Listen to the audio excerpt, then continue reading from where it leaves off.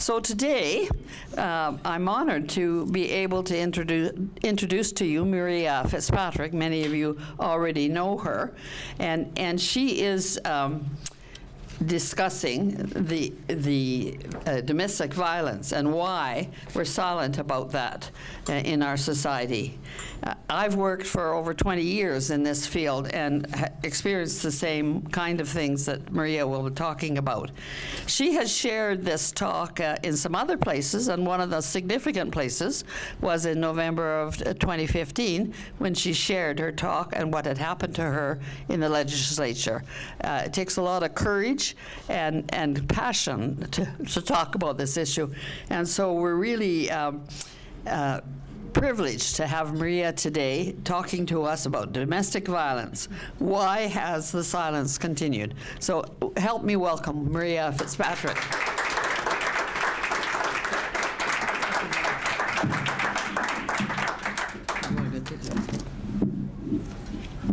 Okay.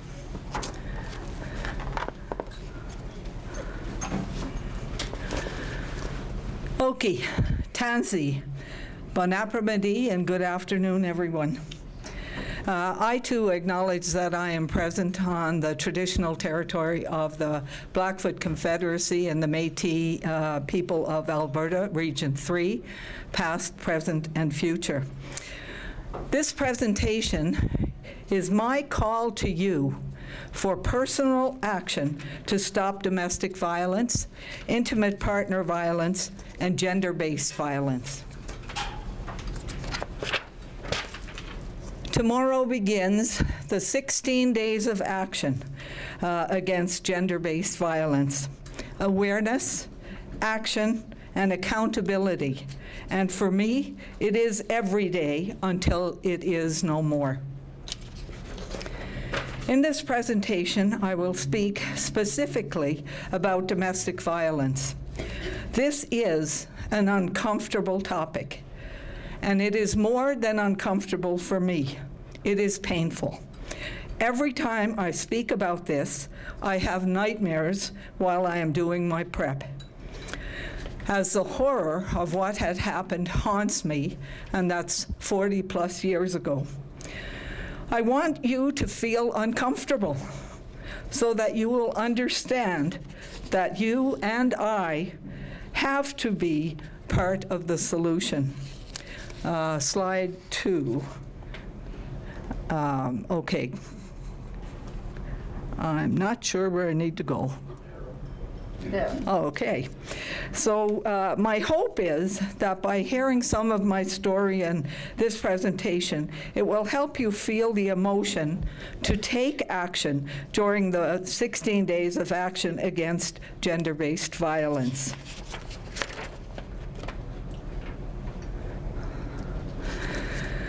Domestic silence. That was the title of Section B, Insight, of the Edmonton Journal the weekend before I shared my story in the Alberta legislature. And I wasn't supposed to be using props, but I had taken my hearing aids out and I couldn't hear what the speaker was saying to me. But it was, domestic silence is an issue. I will share a little of my story so that you may understand why I must continue to speak up on this raging issue, which continues every day in this city, this province, in this country, and around the world. I will share some statistics, more statistics than I'd like to share, but I will share some, which possibly indicate an abuse, the warning signs, which will possibly indicate an abusive relationship. I will talk about why those being victimized find it difficult or impossible to leave. Some ways, which research shows, would go a long way to stop domestic violence. And finally, what each of us can do to be part of the solution. My story. On September 4th, 1972, 5 days after I was married, I realized there was something wrong, but I couldn't put my finger on it. Words were spoken, and I felt a shiver run down my spine, and had a knot in my stomach. And I can't remember what those words were, but I can still feel the shiver and the knot in my stomach. I didn't know it then, but the trap was being set, and I was the game. That trap was released to some degree on Sunday, July 19th, 1981, almost 9 years later, when my mother-in-law brought my daughters and I to the Greyhound station for a very difficult 62-hour journey across the country and ending up in Yellowknife, the Northwest Territories. The trap was finally broken in May of 1992 when I learned that my ex-husband had died 2 years before. I could finally stop looking over my shoulder. I stood in the Alberta Legislature in November 2015 to support Private Members Bill 204, an act to amend the Tenancies Act, which would support persons in domestic violence situations to break their lease. My support for that bill came from the middle of my 9-year experience in that trap. A trap that was intentionally or unintentionally supported by society. Silence, blame, guilt, and little to no support. Grew this injustice for decades, if not centuries. 3 times I left with my kids. Twice I went to shelters. Twice I was forced to return to the abuse or live on the street. Both times I returned, and the violence got worse, and the threats, which he could have carried out at any time, more frequent and more intimidating. Broken bones, black eyes, sexual assault, and 2 miscarriages were the result of this ongoing abuse. Many times I prayed and asked God why this was happening to me and my kids. I am a good person and have never intentionally hurt anyone in my life or anything. Someone said to me, God helps those who help themselves.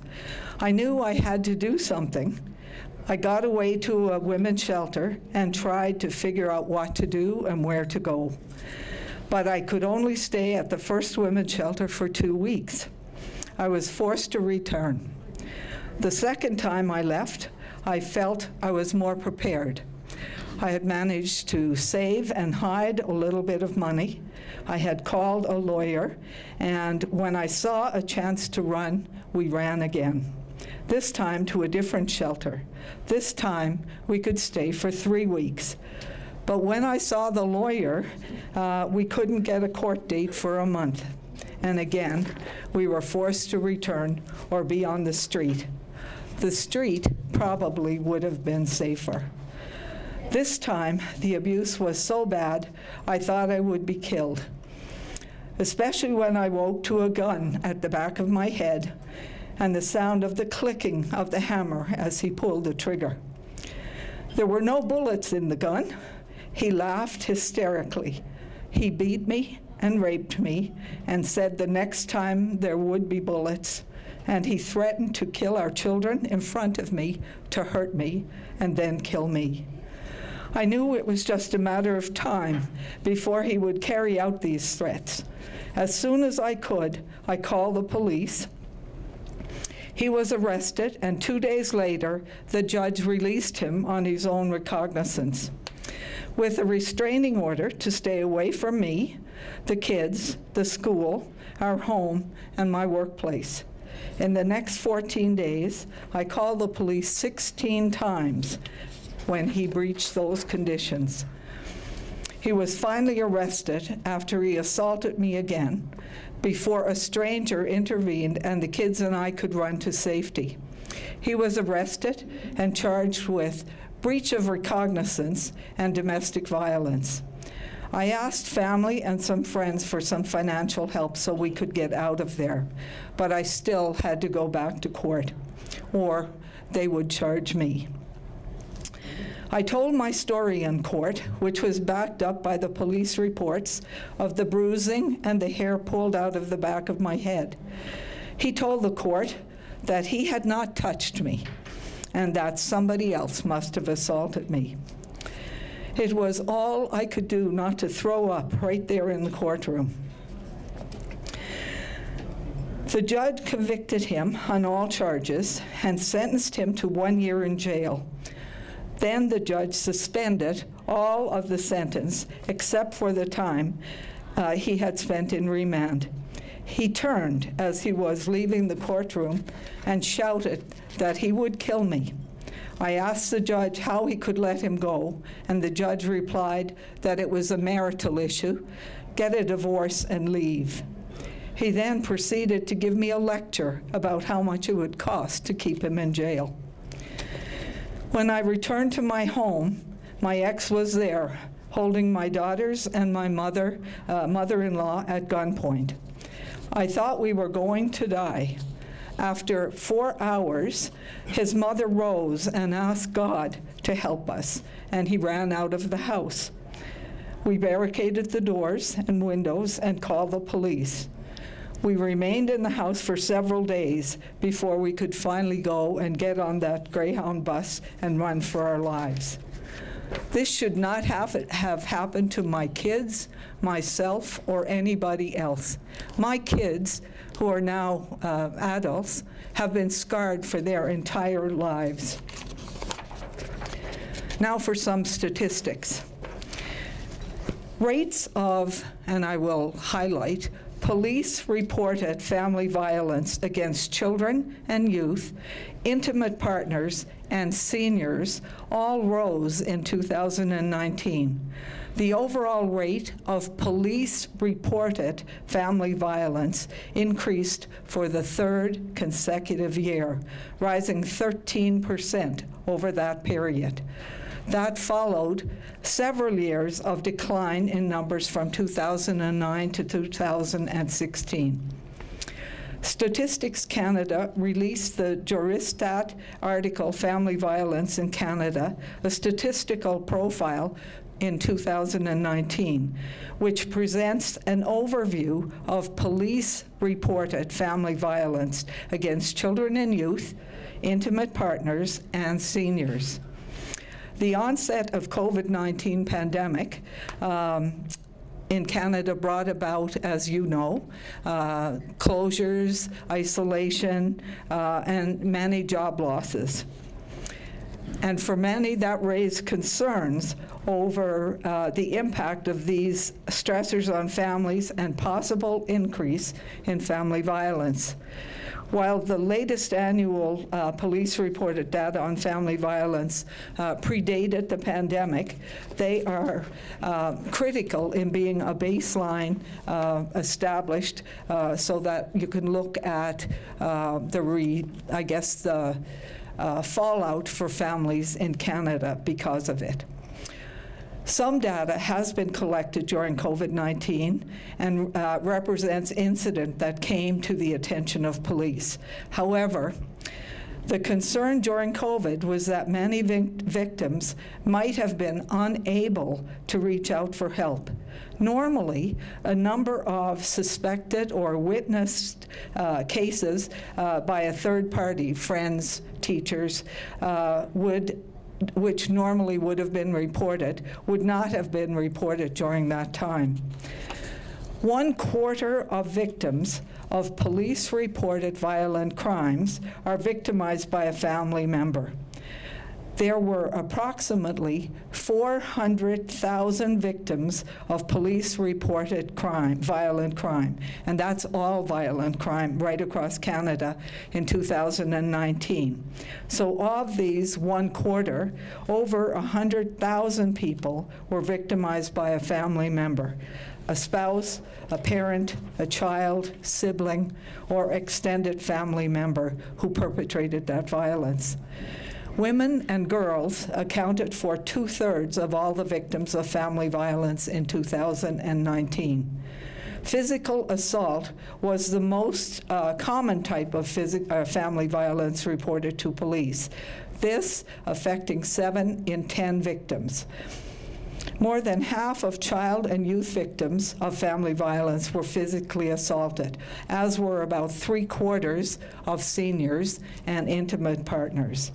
Child and youth, intimate partner, and senior victims of family violence all experience higher rates of physical assault than other types of violence. There was one exception, and that is girls aged 17 and younger, who experienced a slightly higher rate of sexual offenses, including sexual assault and sexual violation against children, than physical assault. Personally, I would question that given my own experience, because I would suspect that victims may be too embarrassed to share the details of that information. And in fact, even though the one time the police came to the house, I had bruises from my knees to my groin, they never once asked me if I was sexually assaulted, which I had been. Rates are calculated on the basis of 100,000 population, ages 15 to 89, and that population estimates are done on July 1st. And the victim refers to those aged 15 to 89.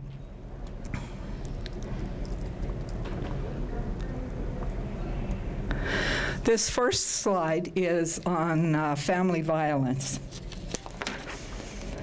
The slide, and please note the data highlighted for 2019 shows the female victims were 363, male victims 183, and a total victim of 273. So I'm not sure what the discrepancy was in that slide. And the next slide is intimate partner violence. And this one shows in 2019 536 female victims, 149 male victims, with a total of 344. Again, I don't understand the discrepancy. I will find out, but I wasn't able to find out before I came to do this. Given that Lethbridge has a population of just over 100,000, these numbers would be pretty close to our numbers here. And it does line up with the Lethbridge statistics. That scares the daylights out of me, because we know a much larger proportion of family violence goes unreported. In fact, Shannon Hansen from the YWCA, when she came and did a presentation here at SACPA, she reported that our statistics at Harbour House show that only 1 in 6 of the people that we support ever have communication or report to the police for support. There are probably another 2,500 plus people in this community who are also being victimized by domestic violence. This slide shows that, in fact, 586 domestic violence cases in Lethbridge in 2019, and 1,825 cases were turned away from the shelter in southern Alberta. That's women, children, and seniors. What that means to us, according to Shannon, is that Lethbridge is really a hotbed for domestic violence, and we really are a place that needs to work hard together as a community to solve the problems that we face, including domestic violence. A presentation at the college on Tuesday. My daughter's taken some courses there, and she attended this and shared it with me. A staff member at Harbour House reported that last year, ending at the end of March 2022, there had been 1,300 plus requests for shelter, and over 700 were turned away. So far this year, they have housed 400 plus, and there are still 4 months remaining till the end of their fiscal year. Those being victimized in this city may well be your neighbor, your work colleague, or a friend. The perpetrator could also be your neighbor, your work colleague, or your friend. Now I'm going to talk about the warning signs. Now, I've just got, I think I've got 8 up there. Some of these are warning signs that we should all be aware of. For instance, the 6 signs on this slide, 2 of which I added from my personal perspective, and after speaking to thousands of others, both female and male, who contacted me after I gave my statement in the Alberta legislature. And you can see the last 2, which I really want to focus on, a lack of respect for oneself and for your partner or family member. And the last one up there was not valuing what one's partner or family member brings to a relationship. A relationship is about 2 people. It's not just one person or a group of people, it's 2 people. There's a copy of the warning signs on each table, and there's 25 identified. And if you would like a copy for yourself, please let me know after the presentation, and I will email it to you. However, I'm going to add one other thing, and that is your instinct. If something feels off, it probably is. Perhaps a comment that catches you, or that feeling in the pit of your stomach when you see something. Please pay attention. Many of these warning signs are within a household or where no one else can see or hear, but sometimes they are visible to others. And it is important to pay attention to signs like, for instance, someone saying something that humiliates their partner, or when you called and the phone said out of service. The abusive partner may have broken the phone or not paid the bill to isolate their partner. And certainly my ex did that. He wouldn't pay the phone bill, so I couldn't contact other people. It may just be out of service, but put things in context.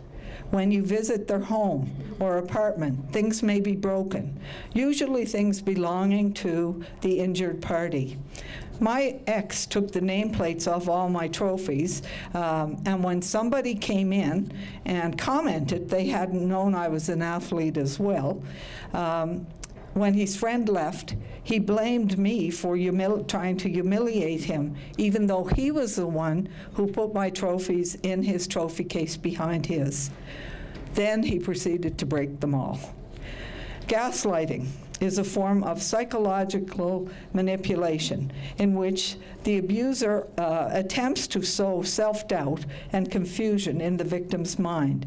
Typically, gaslighters are seeking to gain power and control over the other person by distorting reality and forcing them to question their own judgment and intuition.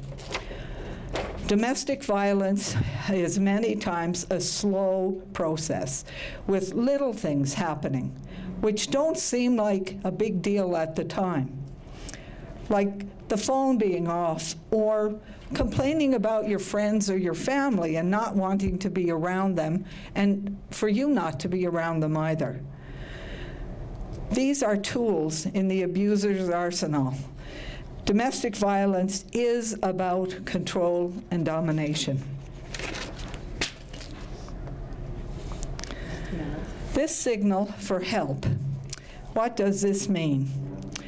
The social isolation measures necessitated by COVID-19 pandemic are making it more difficult for those who are at risk of abuse or violence to safely reach out for help.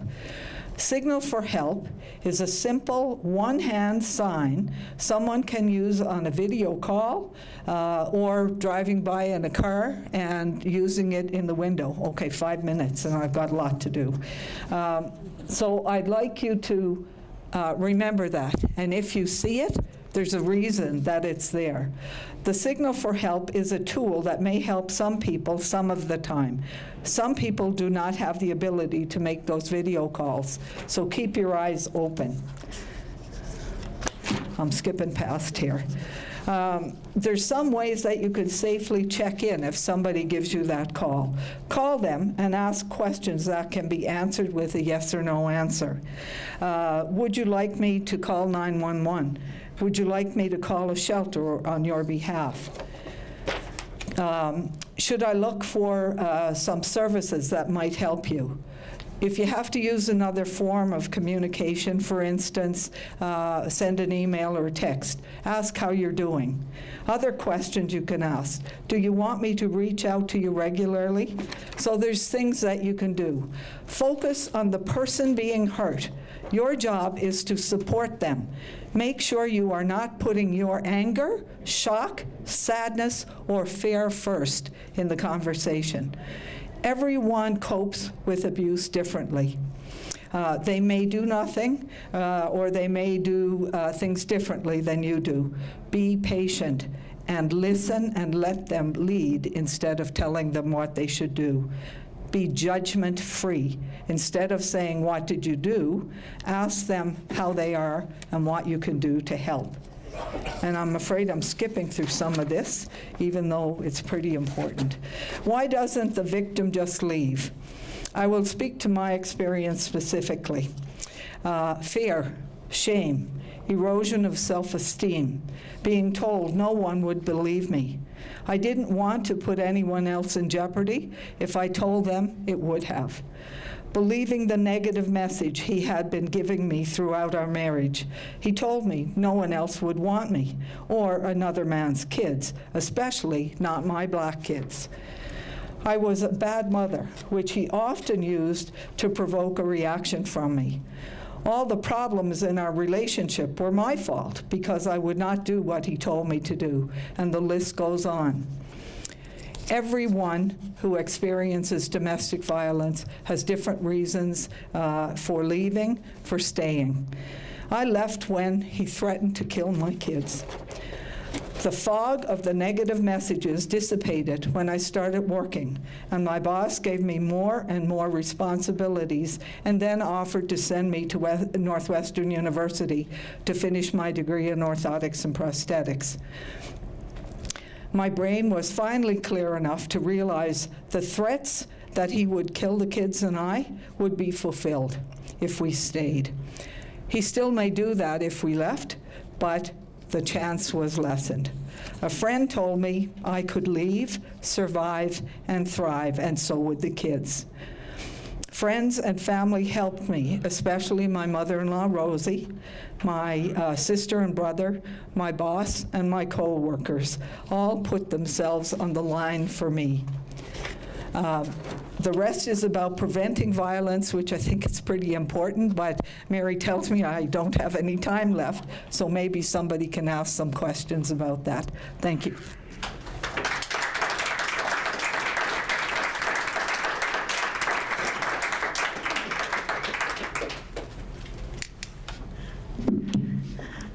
You're right, Maria. That's always disturbing to hear.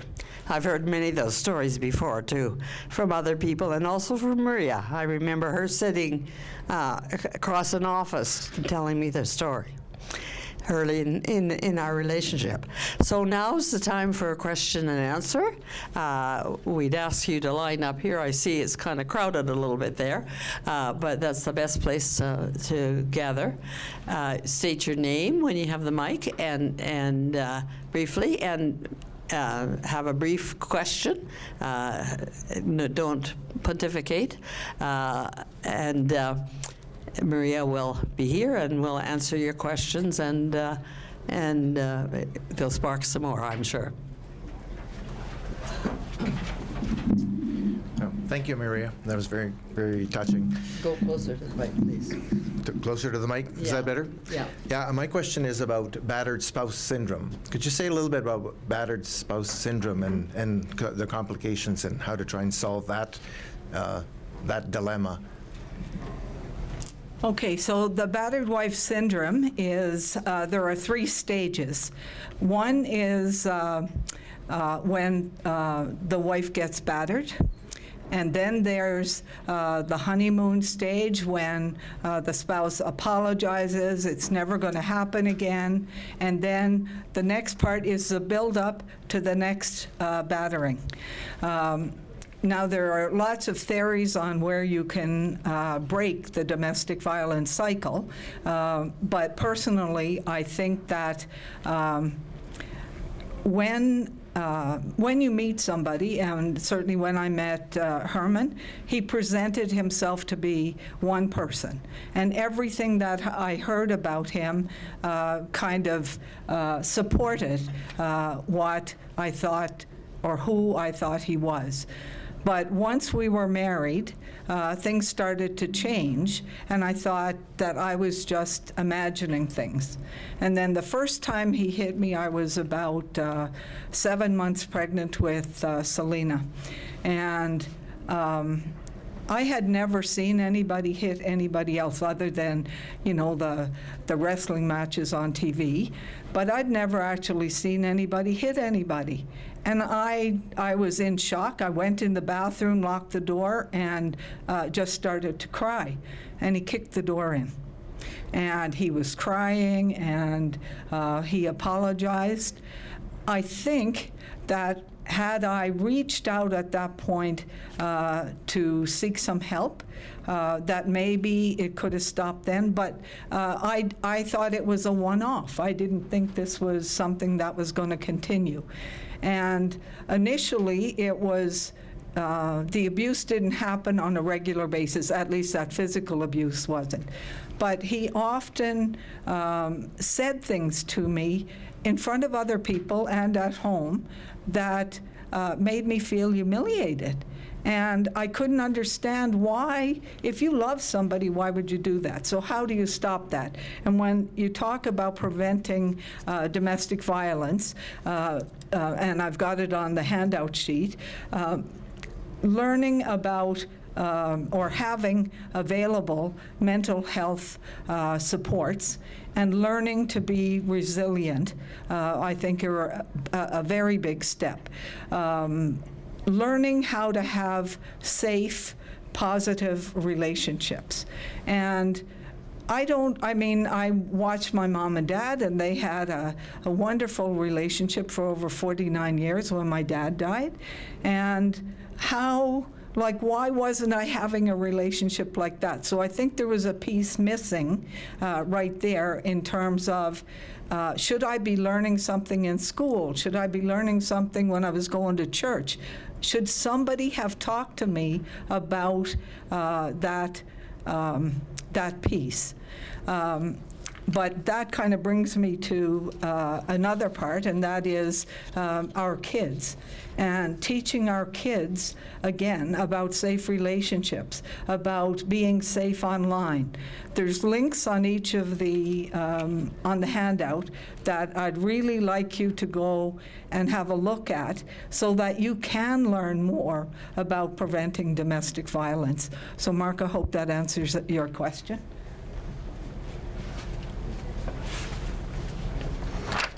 Well, thank you, Maria. I wrote it down. Thanks for sharing your horrific story. And I think you're very brave to share your experience. I have to. Thank you. So looking at the list of the abuse signs, it's clear that this is rooted in misogyny to keep women in control and subject to their husband's rule. And in Canada, this has been supported by political rules, such as women not being able to own their own property, or have bank accounts, or have the right to vote. And in Canada, we've overcome some of these.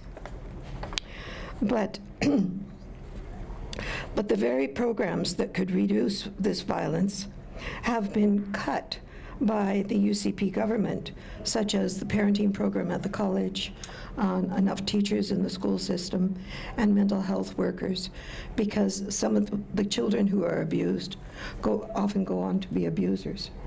So my question to you is, you said the last thing in your talk you couldn't talk about, how can we strengthen our society against these cultural norms that are still implicit there and implicit in many religious groups.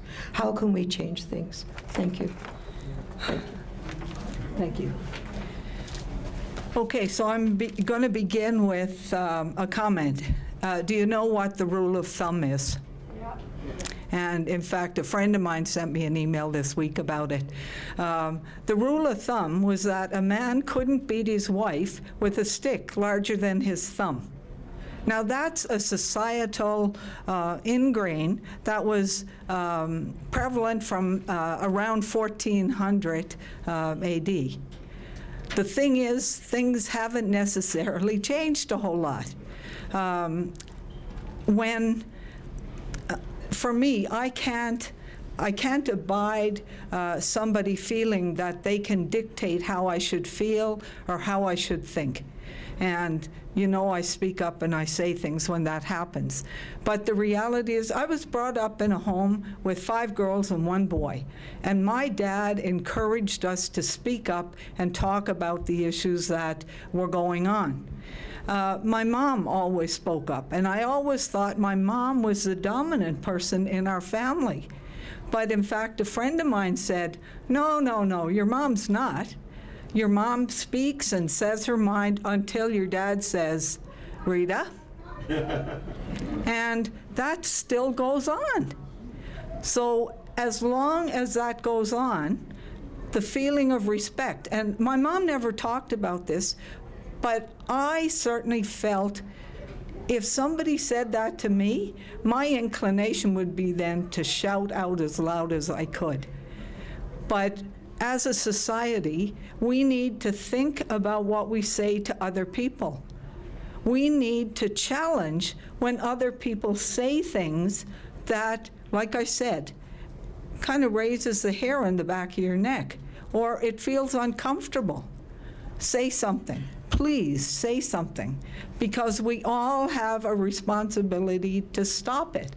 This week when council debated the police funding, I don't disagree that they need more funding, that they need more police officers, but I never heard one word about adding some psychologist or some mental health therapist, or to add a social worker anywhere in that budget for the police department. And you know what? They need somebody who does that. I worked in corrections for over 30 years. I had lots of violent offenders on my caseload. I didn't have an issue with any of them. There were lots of times that voices got raised, and an offender came in to see me and was angry, and I could have been at risk. But I listened to what they had to say. What was the issue that was making them feel so out of control that they were angry? Why were they so frustrated? You have to listen, and you have to take some action when you listen. Hope that answers your question, Bev. Thank you. You need help with the mic? Good. Thanks very much, Maria, for your thought-provoking presentation. So I have 2 questions. One, in your research and experience, have you come across another technique of triangulation? So an example might be, particularly when children are very young, in the marriage, that the abusive partner somehow triangulates with the child or the children to, go against the other parent. And that, of course, even if the marriage dissolves, that triangulation can still occur. So I'm just wondering if you can comment about that.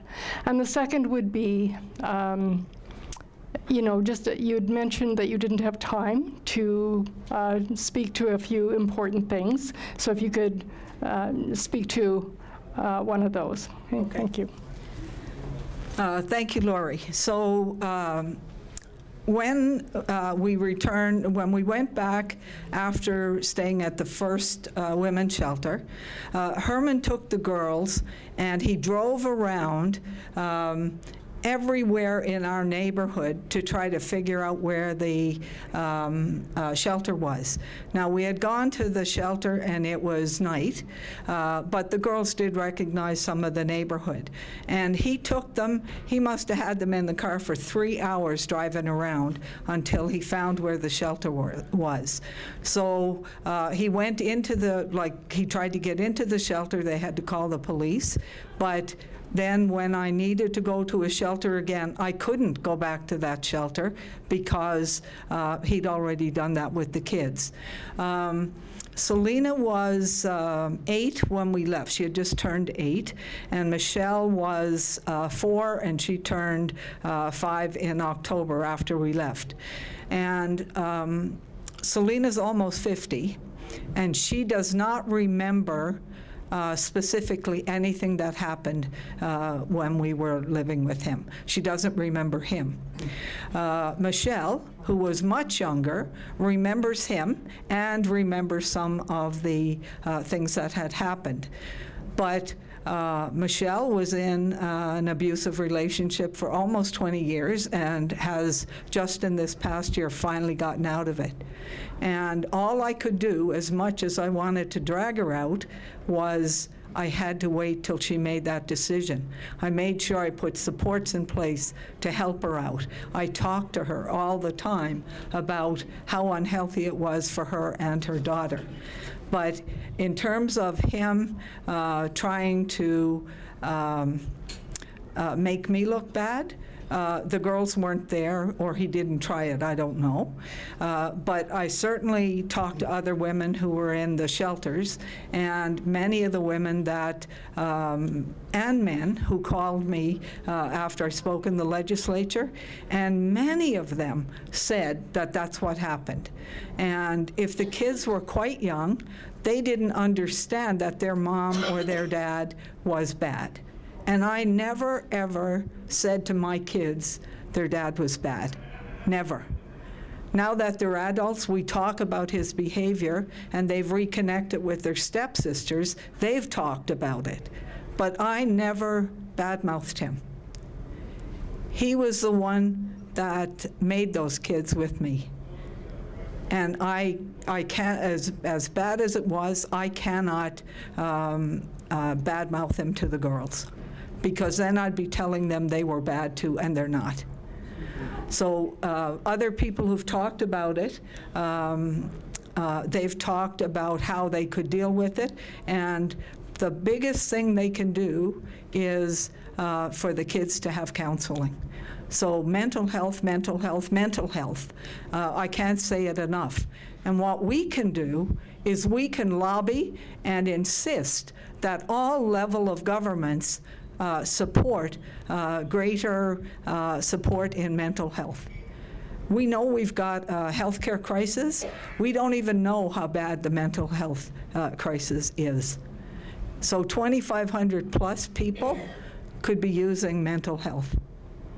And then probably 5,000 because the person who's perpetrating needs that mental health support as well.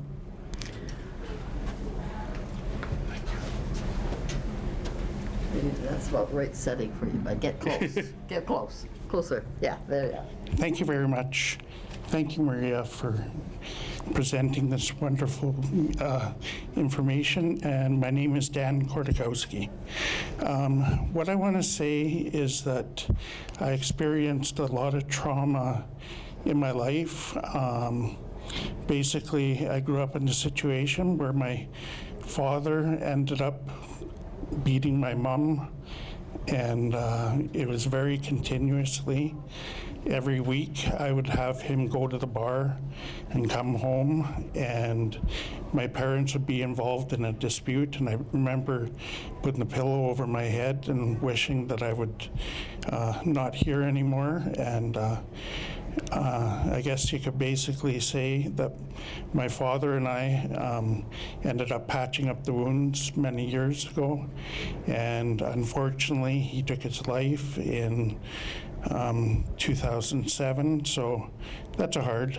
But so my mom ended up leaving him, my mom left him when I was 16 years old. So coming from a divorce is always hard. But my mom ended up rejoining a different relationship where her next partner was I use the term loosely, a jailbird, because he's been in jail, and he ended up beating on her. And when she was in Ontario, and I says, would you like me to fly to Ontario? She says, no. And so then I ended up getting into a situation where my mom ended up arguing with him, and he had a frying pan and he was going to hit me with it. And I just stood like this and I says, go ahead, do it. If you need to, go ahead. And then he held it closer and I said, once again, go ahead. If you really need to, go ahead. And he slammed the frying pan down. And the next morning, he ended up getting in an altercation with me. Now, needless to say, I took my anger out on him, and he chased me out of the house with a hammer and smashed every single window out of my car.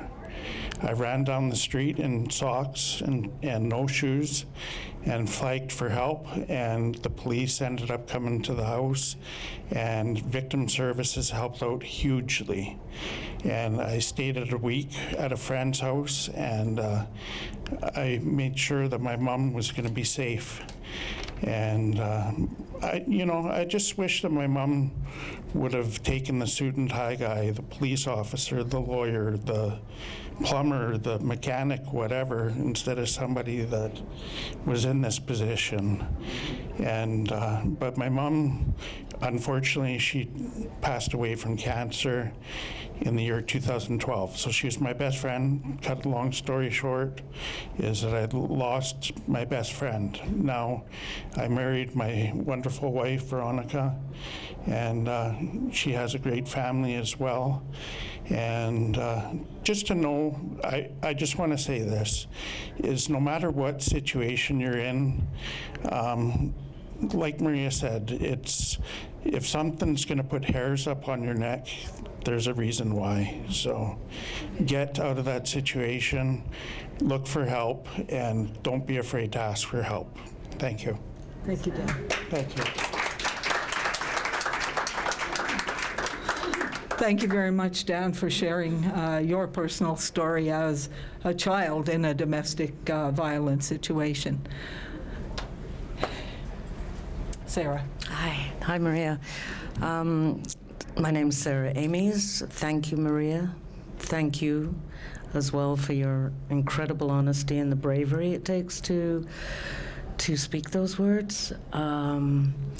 So having read the list of warning signs for domestic violence and having the hair go back up on one's neck, do you have any suggestions for folks who feel they might suspect that something is going on, either with a colleague or a friend or a relative, and because of the shame and the silence and the trauma, do you have any suggestions for folks who do suspect as to how they might approach a person and deal with that situation?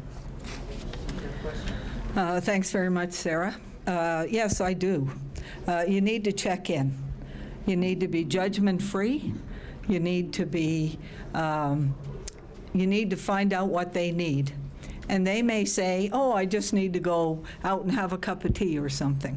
Go out and have a cup of tea, but continue to check in. And eventually, when they know that you're safe and that it's okay to share what's going on, they will. Anybody who's in that situation, you have to reach a point where you're able to talk about it.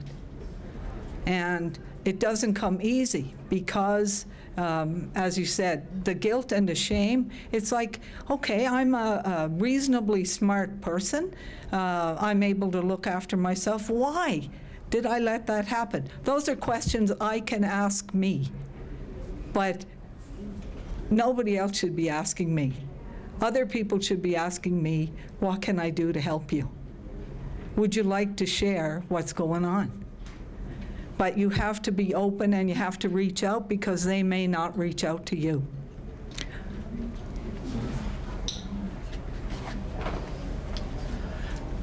I'm Ian Hurdle. Maria, thanks for being a tough lady. Little closer. Thanks for being a tough lady. Now, in my lifetime, this has gone from a taboo topic that nobody ever discussed anywhere, I don't think. And we've now have quite a bit of information on it. In my work lifetime as a surgeon, I've watched the injured kids, and sometimes it was the nurse's hairs on the back of her neck that went up and just didn't fit right. And I've escorted quite a few children out of the back doors of hospitals over the years with a social worker, getting them the hell out of town. For the women, I've watched people become much more aware and saying, you know, this wrist fracture isn't the sort of normal fall. Somebody twisted the hell out of you, or, you know, you didn't get the cauliflower ears because you slipped pushing the shopping cart. Yeah.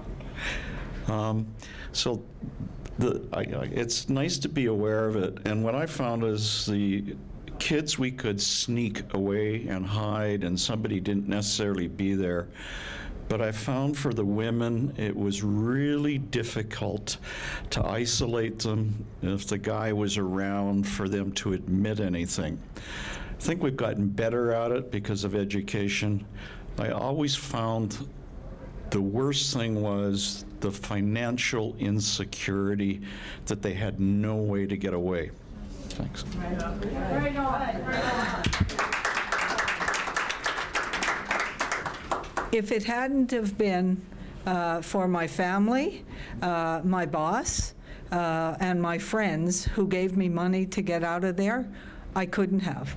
I worked. Well, in fact, I worked 2 jobs and sewed at home, so I could pay the rent, I could buy the groceries. And but I was nickel and diming my groceries so that I could put some money, and I was hiding it at work, because I couldn't hide it at home because he'd find it and take it. So certainly financial security is one thing. But when I was at one of the shelters, there was a woman there whose husband was a lawyer. And I thought, well, you know, she lives in a nice house, and here I am being judgmental. And I thought, well, she should have some money. He took care of every cent. She did not have a nickel to call her own.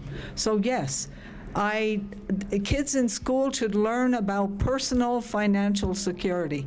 And that was one thing my mom did preach to us, and my dad did preach to us, is you have to be able to look after yourself. And you have to be resilient to a certain degree. But you know you need to pay to keep a roof over your head, you need to buy groceries, you need to pay bills. So what do you need to do? So getting an education. Kids need to get an education, and I'm telling you, it's an argument in our house all the time about my grandson, who's an adult, who is smart as a tack and wouldn't go on to university. He needs to go on. He needs to be able to support his daughter. And I said, you can do the job that you like doing, but you have to earn a decent living so you can pay. But women need money to be able to support them. And I'm telling you, there's not one level of government that provides enough money for women to be able to support themselves and get out of those situations.